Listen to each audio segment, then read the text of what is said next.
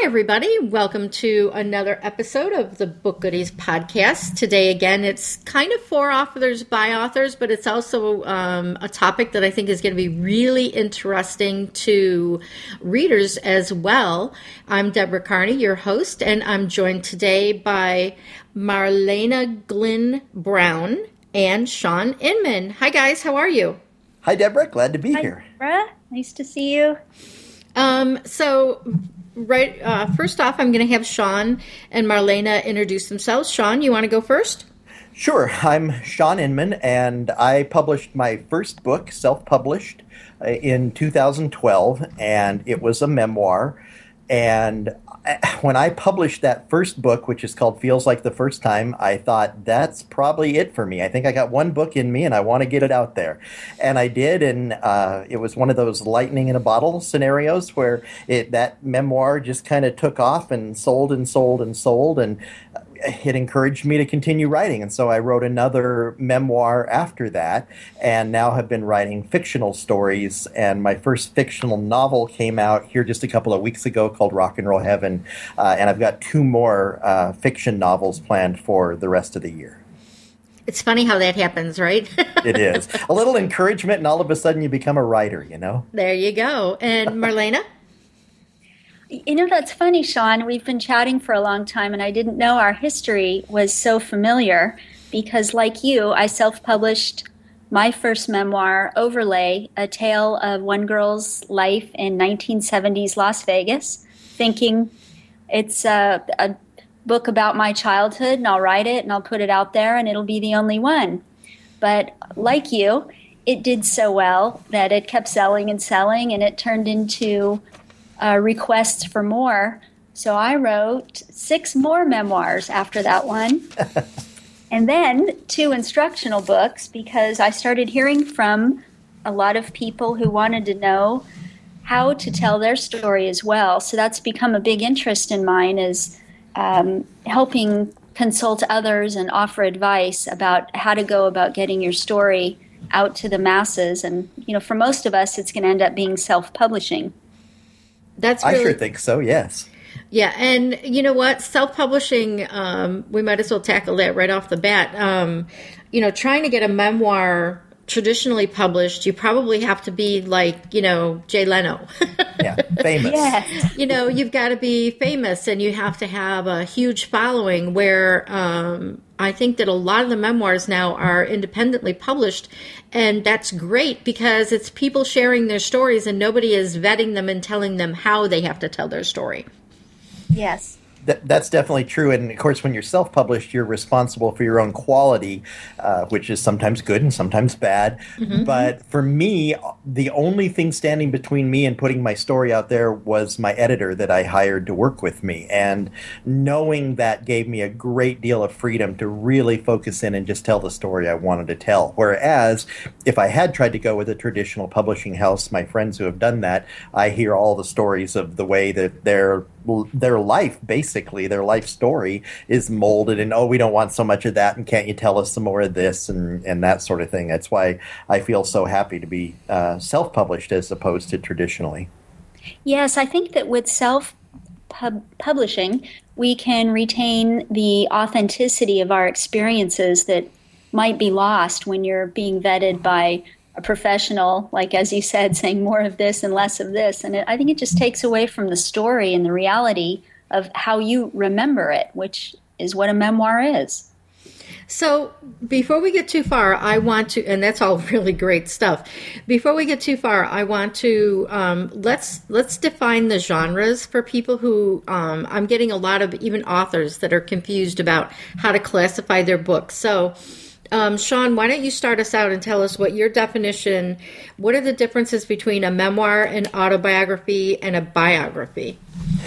Well, and I'm going to be interested to see how, because Marlayna and I haven't talked about this, so I'm going to be interested to see how much overlap we have on our definitions.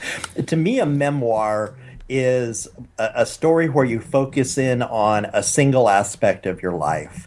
And it really can be any aspect of your life in a memoir. And I think Marlayna said the subtitle of her book says it all, that it's the story of a young girl trying to survive a difficult circumstances in 1970s Las Vegas. For me, I focused in on a love story, a single love story that started in the 70s and lay dormant for 30 years and then picked up again in 2009. And so to me, a memoir gives you the freedom to pick one thing and really tell it well. Whereas to me, an autobiography tries to say, okay, well, I was born here and I went to elementary school here and then my high school years were this. And that's why autobiographies can sometimes come in volumes. You know, you've got volume 1, the early years, and volume 2, my early career. And oh my gosh, it tries to be so much more comprehensive to me. And then, of course, a biography is somebody standing on the outside looking at your life and choosing how they want to represent it. So, Marlayna, how does that fit with what you think? Not surprisingly, I'm in complete agreement, because I think of an autobiography as being a factual account of a life which is chronologically arranged, starts at the beginning and ends at the end. They're historical, factual, and date specific. Memoirs, however, the word memoir comes from the French word for memory. So it's really a personal account of how you remember something, and it's told from a life. And like you said, Shawn, it could be just a part, whereas the autobiography would feel inclined to pull in the entire life. But yes, yours is about a love story, mine is about a childhood, and it brings up another point when people take umbrage at is everything in the memoir exactly true? Yes. And I find that very interesting, because in my books, they are written as I remember them. So they are true to me. Yep. And I find that so interesting that people will take issue with, well, how could you remember that? Well, I just do. It's how I remember it. I think that's probably the most common question I get asked is, how I can't remember where I was last Tuesday. How do you remember where you were on this exact date in 1977? And my answer is, that's why I write memoirs, because I can. If I couldn't remember that, I would be writing something else. So songs. Exactly. There you go. And there's another reason why I bring this up, and maybe you guys can each chime in on this. So, like, a biography is written from the outside looking in. However, I have people that are submitting memoirs to our website that's, BookGoodies, that is... you have to classify the genre of your book, and they're submitting books as a memoir because they're really doing a biography, but it's of a grandparent or, pardon me, or some other family member. Sure. Is that and that's a biography. To me, that's a biography. Although I guess what you're coming into contact with there, and I'll be interested to hear what Marlayna has to think about this, is to me, if you're telling it, to me, a memoir is a personal thing from within my own cranium.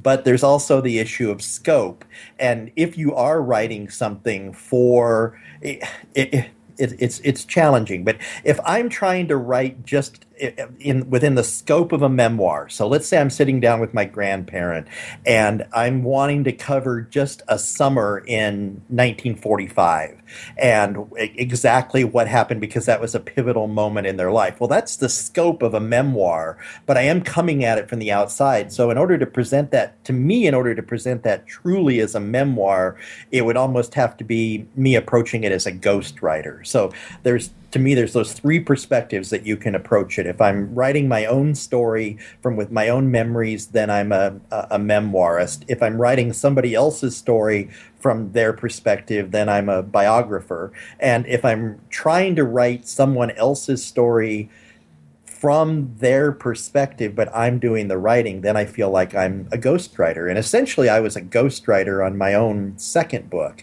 Yeah, we'll get into that in a minute. Sure, okay. And so, to me, those are the different kind of areas. What do you think, Marlayna?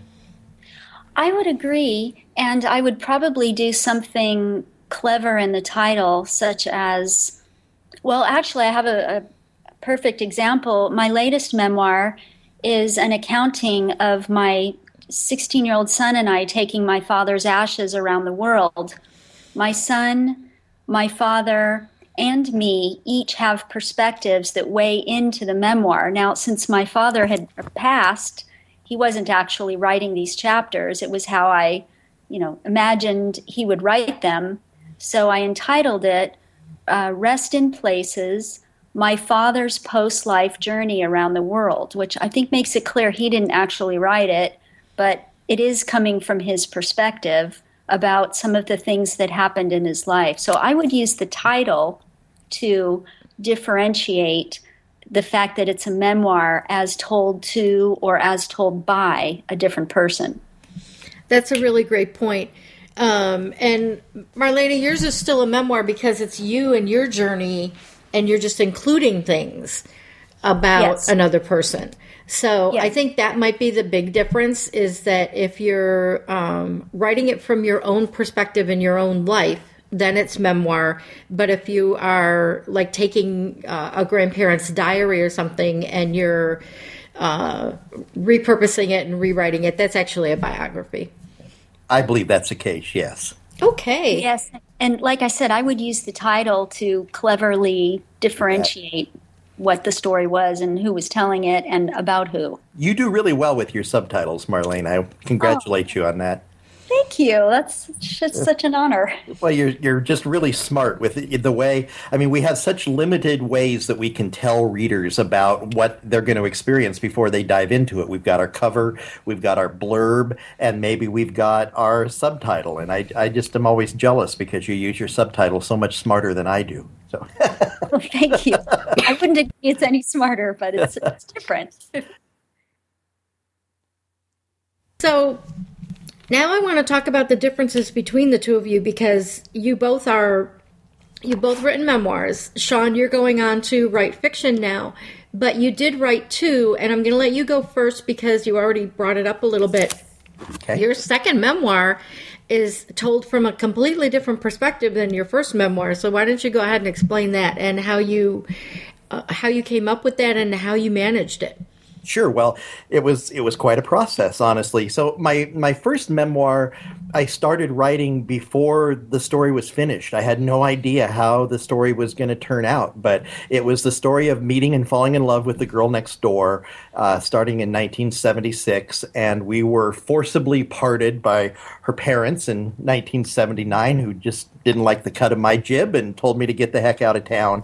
And be in the 70s, I don't know what would happen in 2014, but be in the 70s when kids still had a tendency to listen to their folks a little more, I left. And we didn't see each other then for almost 30 years. And when I started writing that story, I wrote the story of what had happened to she and I back in the 70s, not ever knowing if I was ever going to see her again, because I hadn't seen her in 27 or 28 years at that time. And it wasn't until 2 years later that I found the answer when I published little portions of that memoir online, and those little portions of that memoir actually somehow miraculously made their way to her after we hadn't talked in almost 3 decades, and she found out all those years later how I still felt about her, and brought the end of the story about. And that was the first story.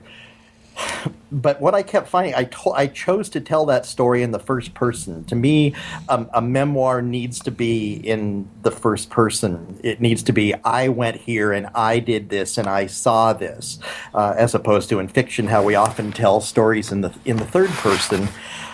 And because I chose that vehicle to tell that first story, by the nature of it, there were things that I couldn't say about her and her perspective, because I could only say the things that I had seen or that I actually knew to be the case. And because of that, to me, there were kind of some holes in the story. And as soon as I published it, I started getting emails from people that go, oh, we love the story, but gosh, what was going on in her mind while all this was happening? And what happened to her in those 27 years that you guys were apart?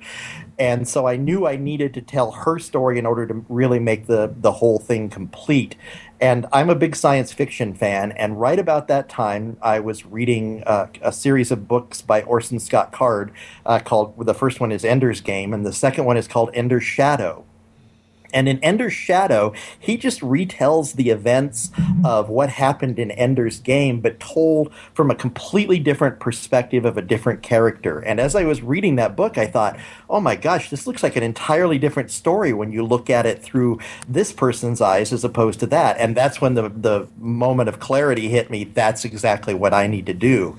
And so I set out writing exactly the same story that I wrote in the first book, but writing it from her perspective, my wife's perspective, instead of my own. And I'll tell you that writing, first of all, if you ever are a couple who would need to go to therapy and you can't afford it, just try writing a 70,000-word book in your spouse's voice, because you start to see things like they see things then. If I know Dawn can never look at me and say, you just don't understand what I'm thinking, because she knows I do, because I literally wrote her life story there.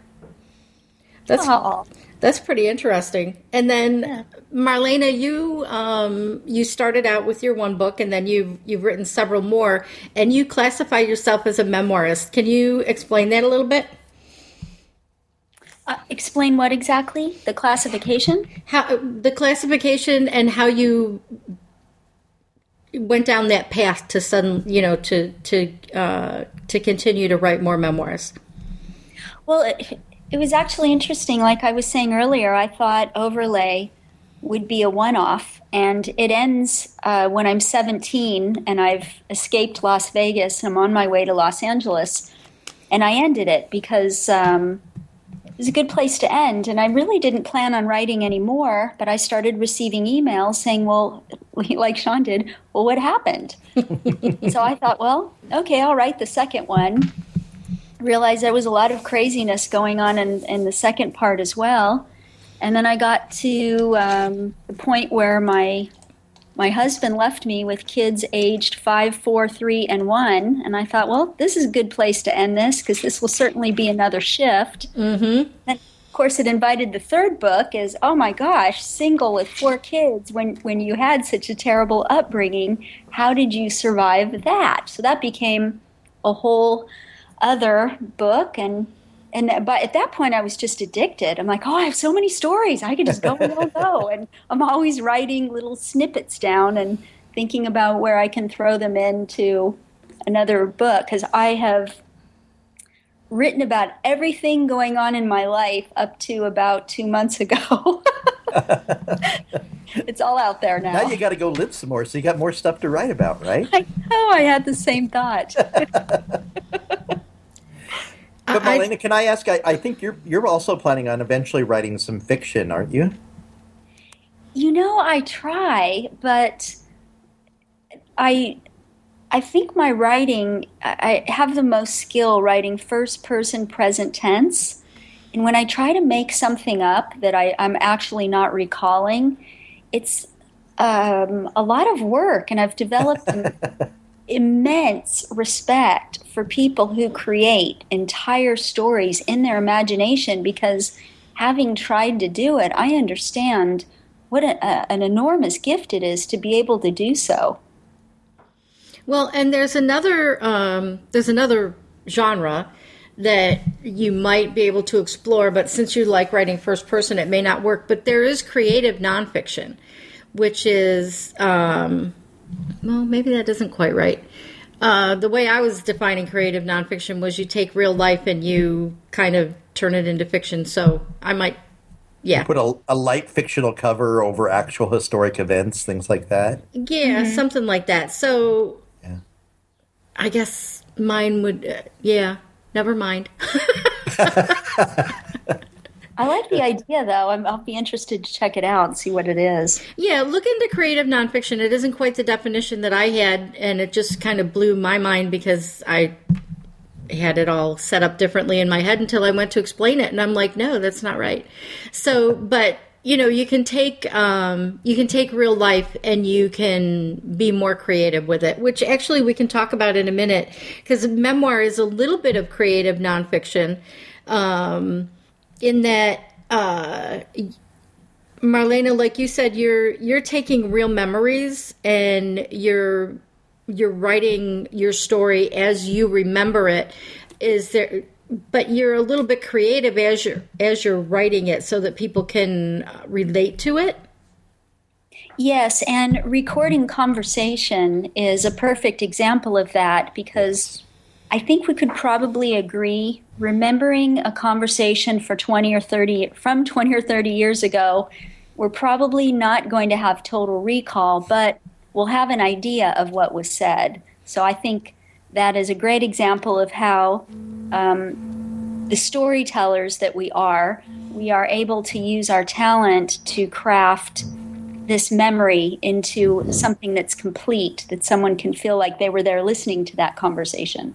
And Marlayna, it's so funny you mentioned that, because when I wrote my first draft of my first book, I sent it on to my editor, and he sent it back to me with a note, among other things, that said, why is there no dialogue in this story? And I said, well, come on, it was 35 years ago. I can't be expected to remember exactly what somebody said 35 years ago. And, of course, he clued me into the fact of you need the gist of it. You don't need word for word. You just need to accomplish what was meant and what was accomplished within the framework of the conversation. And that freed me up. So I get emails pretty regularly from people who kind of do the wink, wink, nudge, nudge. Come on, I know you can't really remember what happened 30 years ago. And what I always tell them is, what I'll tell you is the dates and the events, those things happened exactly like I tell it in the book. You're right. The conversations I can't remember 100%, but I'll tell you that we both came away from that conversation with the same impact as what I relayed in there. But I think so many people have a tendency to think that memoirists just fill in the blanks where necessary. And I know when I was writing my first one, I said in two different places now, if I was writing a fiction story, I would have this happen here. But this was not a fiction story. This was my poor, pathetic life. And so here's what actually happened there instead. Well, yes, and people seem to love your poor, pathetic life, so I don't think it was that pathetic. Well, it felt pathetic to me at the time. I think people like it because they read and think, oh, I'm not the only one that totally screwed things up in my life. Look at that guy. He did it, and he's writing a book about it. So. There's hope for us all. Yeah. And he still got the girl. Look what an idiot that guy is, and he still got the girl in the end. There's hope for us all. Well, and wouldn't you say that's kind of what memoir is all about? Is sharing your life so that other people can relate to it and realize that they're not all that different from, like that there are other people out there that are like them and that they can come through at the end.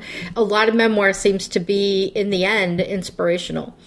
I think so, and I know Marlayna will almost certainly confirm this. When I sat down to write my memoir, I looked back over it as a story, and I realized, there are some places in this story where I don't come out looking very good. In fact, I look pretty bad. And so how honest am I going to be here? I see some people who write memoirs, and to me, I think of them as like plastic memoirs or Teflon, because I can't find a way to get attached to them, where they're almost like PR pieces about, look how cool my life was. And I decided to not go that way. I definitely went for a warts and all. These are the ways, these are the mistakes I made, and these are the places I had to learn different things. And I really think that among everything else, it certainly wasn't my writing skill on the first book, because I was still learning how to tell a story then, but it was that absolute degree of honesty that people said, okay, well, if he told us that, I'm pretty sure he told us everything. Marlayna, did you kind of have that same just little talk with yourself about how honest and revealing and forthcoming you needed to be?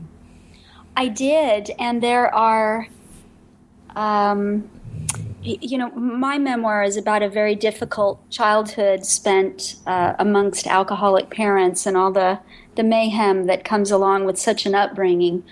But there were three events that happened to me when I was 17. And one I had never told anyone before, and it makes my father look very bad. Another one very few people knew about, and it made me look very bad. And another one I just didn't have the heart to include because my first 3 readers that went through the book said, this is just way too heavy. Like, no one is going to want to deal with this dark material. So I went through and lightened it up a bit. I actually had to force myself to add some funny little things, such as I wrote that one of my stepfathers taught me to cook because I had to have something light in there, and that actually wasn't true. But if you were to read about him being such a awful guy to the core, it might be too much. So I kind of lightened his character up a bit. But yes, to your question, I feel the same way. And I also feel that sharing stories like this, in my case, I really want to get to the point where I have a platform where I can reach children who will have access to this book and realize, just, hey, hang in there. Things do get better when you become an adult and you're on your own, if you so wish it. And now let's segue into, now that we're talking about how honest you need to be, how did you decide whether to name real names? Did you change names? Do you combine people into a character? How do you deal with that type of thing? So that if other people reading the book would find themselves in the book and be upset. I know other writers do that, and they fictionalize and they change names and they combine characters, and I did not do any of that stuff. I wrote it initially just this is what happened, and because I really wanted to just get the story down. And then I kind of looked at the legal aspect of things, and what I found in my research was that the truth is a pretty good shield to stand behind. And so I just made sure, first of all, I didn't have any axe to grind against anybody other than maybe myself. And so the person I think that comes off looking the worst in the book is probably me. But other than that, if there was anything I had to say about somebody else that turned out to be negative or could be thought of as negative, I just made absolutely 100% sure that there was public record that I could walk you over and go, and there's why I said that. So if I said somebody went to prison or something like that, it's because they went to prison. And I didn't go out of my way to harm anybody, certainly. But I also, life is kind of messy usually, especially if you look over the course of a lifetime. And the other thing that I found is that I grew up in a very small town in rural Washington state, and what I found was that I still knew a lot of the people that were in that book. And so I was able to call them ahead of time and say, do you want to read the part where you're in the book? I'm not saying I'm going to change it, but I just want to give you a heads up that you're in there. And often they would read it and go, yeah, I can't argue with any of that. That stuff all happened. And I go, good, here we go. And off we went. So, Marlayna? That's very interesting. Because yours is a different situation, so... Yes. See, in my first book, there are real criminals and there are some very sad victims, some children. So I did change the names and I retained the first letter of the real name. But I had a very interesting thing happen. There's one girl that I knew when I was about 10 who was being victimized, and I obviously don't use her real name in the story. But a reader wrote into me and said, this girl's experience really touched me. Do you know whatever happened to her? And I said, no, I've tried to Google her name and I can't find her.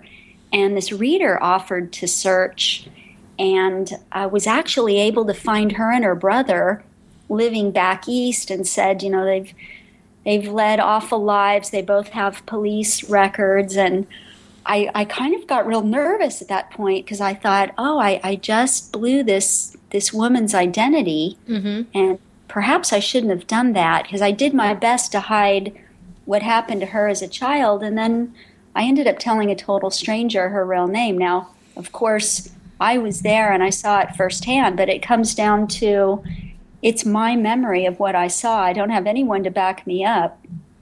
And a lot of the criminals have passed, and I did check the Social Security index to find records of their death.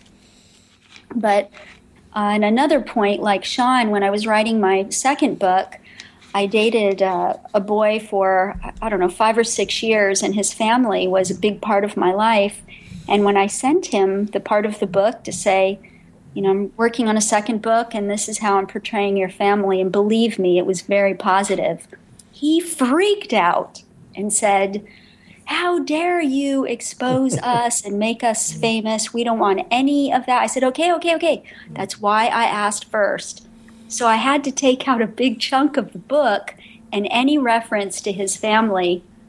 And one of the reviewers said, I just can't shake the feeling that something's missing from the story because it's kind of clunky. And it was because of that. But boy, I was certainly going to respect his wishes. And there is no mention of them in that story.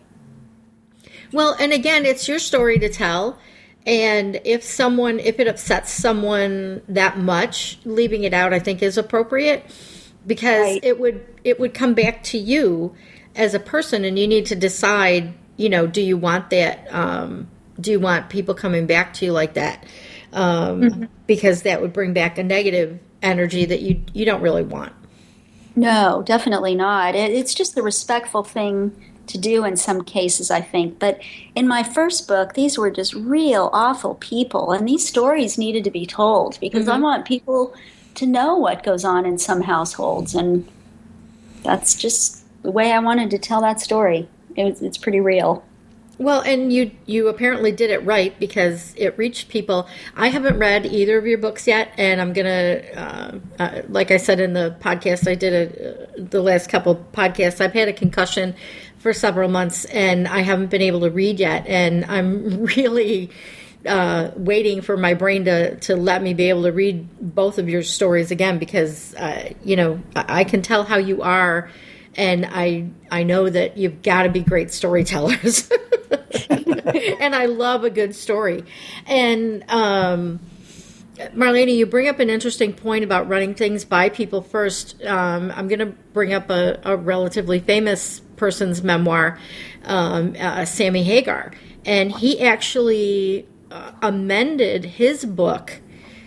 He didn't change anything in the book, but he added a chapter and republished it with an extra chapter because he didn't run it by people. And there were people, whether they were positively or negatively portrayed in his book, that contacted him and didn't like the way they were portrayed.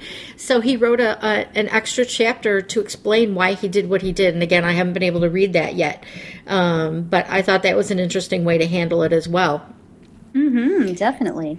Now, both of you write under your own name.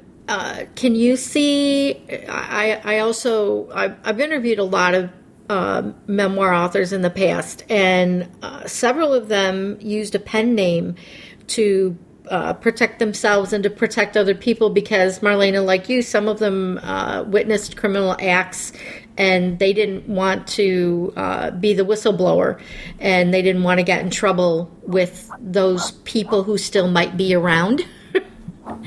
So at what point do you think that it might be important to use a pen name?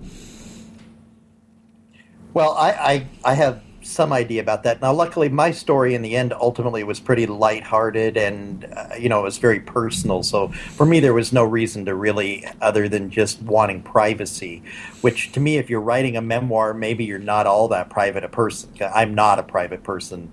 I have my friends who are like super detectives on the internet that say, oh my gosh, look at all this stuff I can find out about you on the internet, to which I say, and I don't care.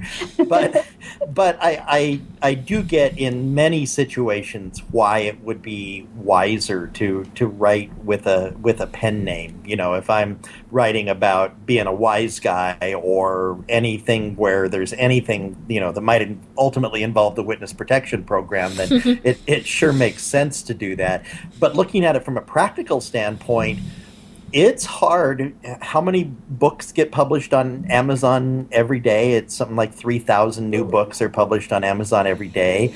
It's hard to establish a name as a writer that has any kind of a platform to it. So to me, the idea, if I'm creating a pen name, that's going to be my writing name from then on, because the idea of trying to keep 2 or 3 or 4 pen names and different names and my real name all in the air and all building platforms for all of them, oh my gosh, that seems like a lot of work. So I can see the reasons why you might want to choose a pen name, but if I did, I think I would just say, and now that's going to be my writing name. I'm whoever that is from now on. Mm-hmm. I actually have a different opinion about this one. And it's because I have 4 children that are between the ages of 16 and 21 now. Now, while in my earlier books I left out personal information about them, as they've gotten older and my writing has changed to addressing the struggles of a parent dealing with teenagers and such, I worry that what I have put out there could come back to bite them. For instance, one of my children is interested in running for presidency one day, and this is the truth. I worry that I have just laid it all out there that they could go right back and say, but look what your mother has done. I'm concerned about that because it is my real name, and it's obviously traceable straight back to this child who... Yeah. Actually an adult now, but that's one concern is what you put out, how it could hurt others in your family. I'd give a lot of thought to that for new memoirists, considering the brevity of their stories. That's a great point, and I think when I was writing mine, all my kids were basically often reading along as I was writing it, and I don't think they ever thought anybody other than maybe me and 3 other people would ever read it. I don't think they ever knew it's going to end up on 150,000 different people's Kindles and that their lives are going to be out there. But my gosh, that can sure happen to us. So yes. It's something to take into consideration for sure. Yes. And I think that as technology grows, and we live in such a fishbowl now anyway, that I can see your concern, Marlayna, but you know what? By the time he's old enough to run for president, there are going to be, like, everybody's family is going to be under so much scrutiny that, you know, they might applaud you for your honesty. Yeah. Instead of having to go out and, you know, journalists now can go out and dig up dirt on anybody, and you already put everything out there. No digging required. Now. No digging required. Everything is like upfront and, you know, is fine. But yes, I think there are really, really important reasons to use a pen name. The one thing that I come up with that I struggle with, I actually have considered writing memoir under a pen name to protect certain people in my past and to not piss people off and, you know, whatever, because I would be brutally honest. And one of the things that I've thought about is that, what do you do when you do book signings? You know, oops, your cover's blown. Yeah, right. Hello. In person, your face. Exactly. You know, I mean... yeah, you know, I mean, there it is. So, to me, if you write under a pen name and you're going to do your memoir under a pen name, you have to realize that you need to keep up that persona and that you cannot put your picture on anything, and you can't, you know, turn up in person at events, you know, representing yourself if the purpose for your pen name is to hide your identity. And I know a writer who actually went to fairly extreme lengths in order to create a new identity, basically picking another person's photo and saying this is who they are as an author, and ultimately that all came unraveled and it was discovered that none of it was true. And I think that can really hurt your credibility. I mean, it might get you a little burst of publicity, but I think also ultimately it can really hurt you as far as your credibility with the readers. And basically, really, when you write a memoir, you're inviting people into your life, whether Yep. you're, and if you lose credibility, your book is done. I think so too. Yeah. Right. And word of mouth is so important among the readers. I think that's really what sold both our books for the most part. Don't you think so, Marlayna? Is Absolutely. People saying, look at this story that I found, and obviously our two different stories are very different, but what I think they have in common is that they seem to touch people. And when people are touched, if you read a new thriller and you close the book, you go, gosh, that was really good, but you're probably not as likely to, next time you're sitting down having coffee, to somebody say, oh my gosh, I read this great thriller.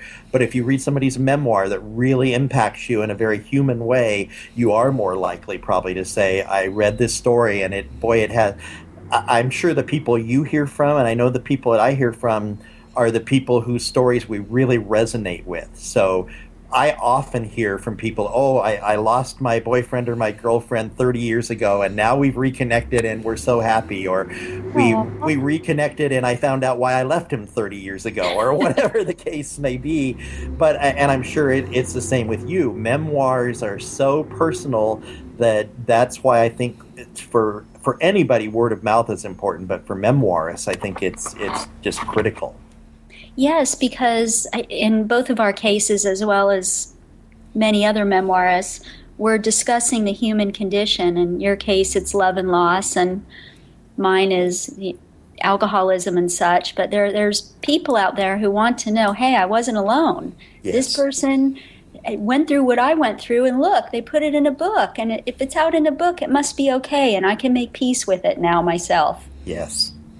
No, and I think that's really important and like I mentioned before, that a lot of memoirs end up being inspirational, even if they're really horrible stories about someone's life being abused or, victimized or, whatever. Realizing that person lived through it and can write about it makes you feel like, no matter how bad your life is, that you can pull through too. Right. It's true.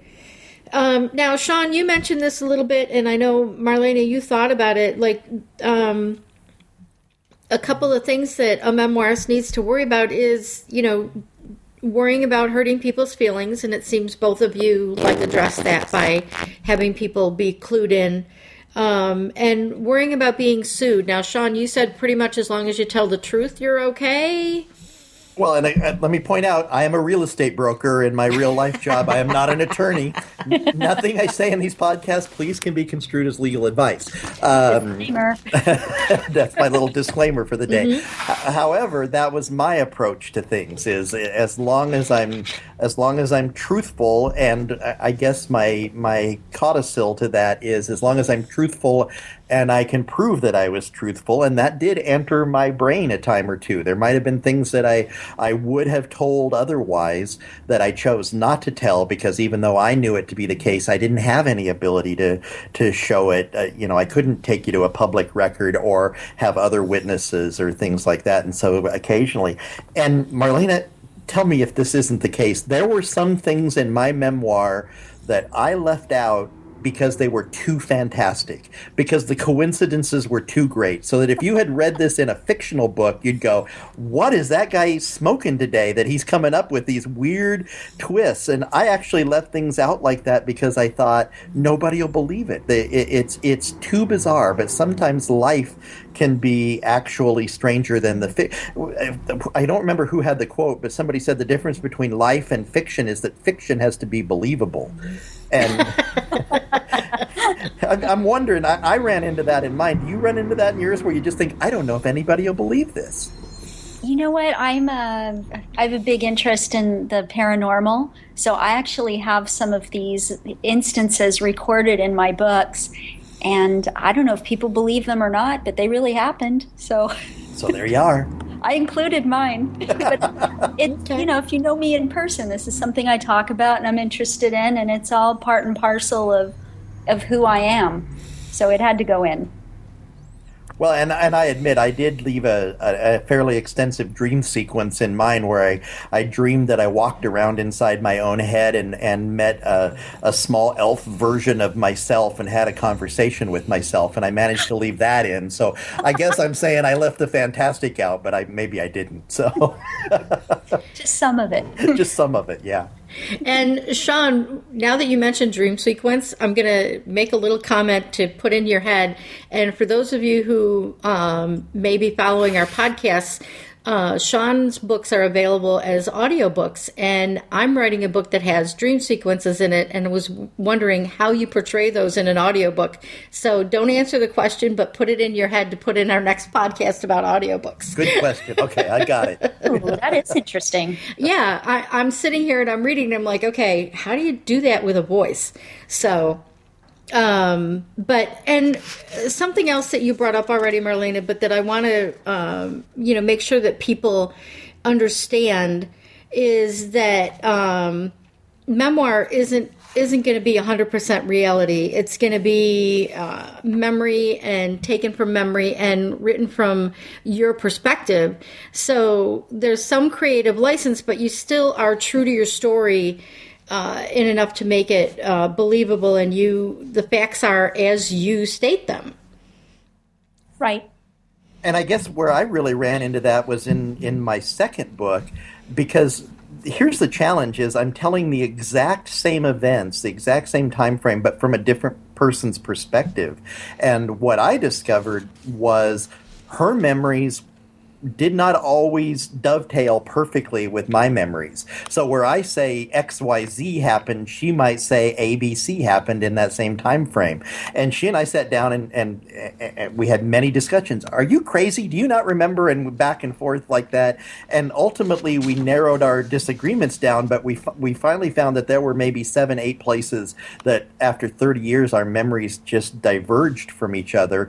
And so we had to decide how to handle that within the memoir. And we ultimately decided a memoir is a person's memory. So feels like the first time my first book is my memory, and both sides now is hers. And so if you compare them, they don't always match up because our human memory after 30 years is imperfect. Well, yes, and then there's the famous studies about where people will act out certain crimes and then question all the witnesses around to what they saw, yes, and get entirely different descriptions from every single one. Yeah. Because we're each coming from a different place and perspective of how we remember something. So it's the same when you're writing a book. It might be how you remember it, but it would have been a different story told by someone else, as you've learned, Shawn.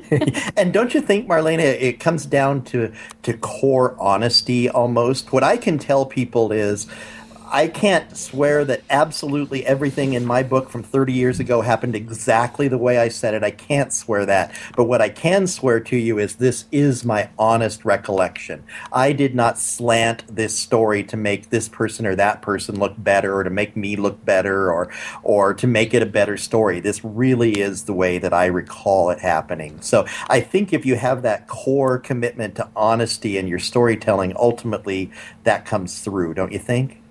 Yes, absolutely. And to go back to the definition of the word again, memoir means memory, and it's how your memory has processed a set of circumstances. No one can argue with that. Right. It's just the way it is. Well, I think that you guys have all brought up really great points, and I'm hoping that people who read memoir are as excited about listening to this as people who write memoir or who are considering writing memoir. Do you guys have any last thoughts that you would like to share with our... I do, because I I think memoirs are the perfect venue for a writer to write their first book. Because you've already got your story. You're, as Marlayna said, creating worlds and creating all of this, everything that goes on in a story can be challenging. But if you look back over your life, you've already got that story. And I give a speech to local civics groups called Every Life is a Story. And I believe that. I believe everybody's life has a story arc. And you've just got to kind of decide what that story arc is. But saying, I'm going to sit down at my computer tonight and I'm going to start writing a book. Here's chapter 1. That can be so intimidating. And so my advice to people is don't do that. But sit down and ask yourself a question. What from my life would I like to write about? Maybe I'd like to write about the day I got my first car or the day I got my driver's license and that freedom of pulling out of the family's driveway and heading down the highway with the wind in my hair. Or maybe it's a disastrous date that you had once or whatever it is. We all have a million stories in our lives. And my advice is don't sit down to write a book. Just sit down and write a little story. And maybe it's a couple of hundred words. Maybe it's 500 or 1,000 words. And then you're done. And then the next day, sit down and say, what else would I like to write about from my life? And if you do that, eventually, I think, as you read back over what you've written, themes might emerge. And it might be that your writing is therapy, that you're writing to get things out that happened to you. Or it might be that you're just wanting to get back in touch with a part of your life that you've lost. That's what it was for me. I remembered what it felt like to be young, a teenager, and in love. And that feeling that I'd missed my whole life then, I wanted to recapture that. So I sat down and started writing. I wrote out my first date and with my girlfriend and our first kiss. And that chapter made it almost whole into the book, but it wasn't for 5 years because it took me a time to realize what my story was. So I think you put too much pressure on yourself. If you say, I'm going to write my memoir, that's really hard. But if you say, I've got these little stories I'd like to write, that's easier. And to me, that's the much better way to get started on writing a memoir. I agree, Shawn. It's kind of nice to think of a life in terms of a series of vignettes and then recording them and then finding a way to kind of string them together. Yes. And it creates a memoir. And it's also a fantastic way to cut your writing teeth because, like you said, you have the material to work with. You don't have to create the whole new world. You just have to work with sentence structure, flow, cadence, word choice, and just make sure it's a good story because we all do have a story to tell, and it's just learning to be a storyteller. And everybody has a life story, and some people it's a romance, some it's a tragedy, and some it's a comedy. And most of us have all those elements thrown together. Right. Let's hope so. Yeah. I have one more thing I'd like to add, too. It's a piece of advice I always give to new memoirists, and it's never write anything in your memoir that you couldn't read directly to the person you're writing it about. Ooh, That's I like right. that. Yeah, that's really good. Because we don't want to publicly grind our axes That's unless right. they're against ourselves, Right. against people. It's just not kind and it's not respectful. And another interesting point that I want to bring up is that neither of you worked from a journal? No. Oh, I did. Okay. Lucky girl. Yes, I actually was able to lift entire passages, and it ended up being wonderful because I could find my 15-year-old voice about how I really felt about a particular thing happening because I'd written it down. And I didn't touch these diary pieces at all. I put them in italics to kind of separate them from Sure, yeah. me as the storyteller versus, hey, I really wrote this in 1979. Yeah. That's really cool and really interesting to know because I kept journals and had journals way back when, but they've all been lost through the years. A tragedy. Yeah, I know. I looked for them, but and then we ended up in a hurricane last year, so anything that I would have kept would have gone anyway. But it is interesting to note that you can do it either way. And And you can do it even if you aren't fortunate enough to have diaries or journals. There are trigger mechanisms out there, and I always tell people, some people are lucky and they have a photographic memory. I have what I call a phonographic memory, because when I hear a song, it takes me to that place. I'm very musically inclined, and so when I hear the Manhattans Kiss and Say Goodbye, I remember everything about where I was sitting in that car with her, and what the weather was like, and what the lighting was like, and what we talked about. And so I think writers just need to find whatever their own trigger is. It can be a smell. Sometimes I'll be out. My very first car was a Chevrolet Vega. Sad to say, but I'll see a Chevrolet Vega occasionally, one that's miraculously still survived, and I'll see one going down the street, and that'll take me back right there. And sometimes it can be just a whiff of perfume, or a smell, or a song, or whatever that just sucks you right back to that time in your life. So for me, it was music, so I made a playlist of those songs on my iPod and listened to them while I was writing those memoirs, and that is what it was like a time travel machine for me. And you know what, Shawn, you mentioned that before in one of our discussions, and I mentioned before we went online that last night Cat Stevens was on The Tonight Show with Jimmy Fallon, and he was singing some songs, and I started having memories from back in that time, and I'm like, oh. There you go. That's going to be something I'm gonna use. I think we can do a whole podcast on triggers, Yes. But I'm glad you brought it up. And Marlayna, do you have any other last thoughts you'd like to share with our listeners? No, I think we've about covered it. Okay, Marlayna, why don't you tell us where people can find you on the internet? Okay, I can be reached a number of places, but the best place is my website, marlaynaglynnbrown.com, and Marlayna is spelled MARLAYNA GLYNN Brown.com. That's awesome. And Shawn? I think I connect with people more often on my writer Facebook page than anything else, which is just facebook.com/Shawn Inmon Writer. The only tricky part is Inmon is INMON. Everybody always wants to say INMAN. And then I looked the other day, and the most popular search for me on Amazon is my name, but the second most popular search is my name spelled INMAN. So... So Facebook.com, and then I do have a blog at ShawnInmon.com, and those are probably the best ways to get a hold of me. Okay. It's going to be interesting a couple of years from now to see how many people are still using Facebook as a main way to communicate with people.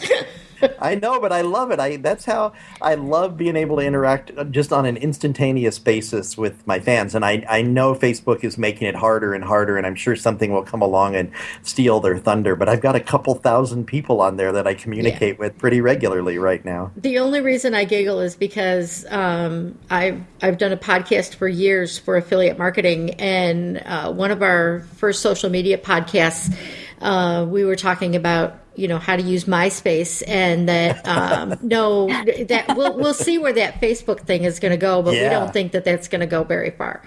So, and I guess I would say, how did the three of us all come to meet each other? Facebook. Actually, Facebook and the website BookGoodies. So, right, yeah. Oh, right. That's how I tend to find a lot of my authors now, is by people who have contacted me via the website to submit their books, and then they end up on our Facebook page and or chatting with me via email. So, all right. Well, I want to thank all of our listeners for listening to us. If you found us on iTunes, make sure you go to BookGoodies.com to be able to find this podcast and many others. And I'm sure that we can talk Shawn and Marlayna into doing a follow-up to this, since both of them are really good at not only communicating via their memoirs, but communicating otherwise as far as like how to do things. And I'm going to twist their arm to get them back. So thanks, everybody, for listening, and have a great day.